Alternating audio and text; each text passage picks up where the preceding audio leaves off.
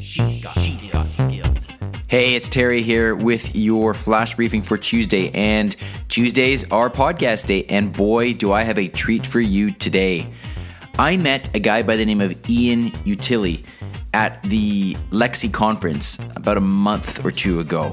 And he was there live streaming a lot of content. And I had the opportunity to be interviewed by him. In having some discussions with him, I realized that he has some really incredible ideas about where voice is taking us. And on his LinkedIn profile, I noticed that he describes himself as an optimistic tech futurist. And the more I get to know Ian, the more I believe that that is true. He has a very optimistic view of where voice technology is taking us.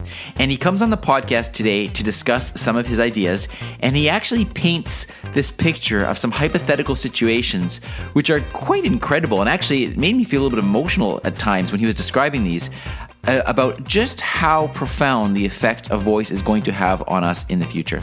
So I encourage you to check it out. This is episode number 70. So you simply go to alexaincanada.ca/70 and the link will take you right to the podcast. I hope you enjoy it, and I'm sure that Ian would love to hear from you as well.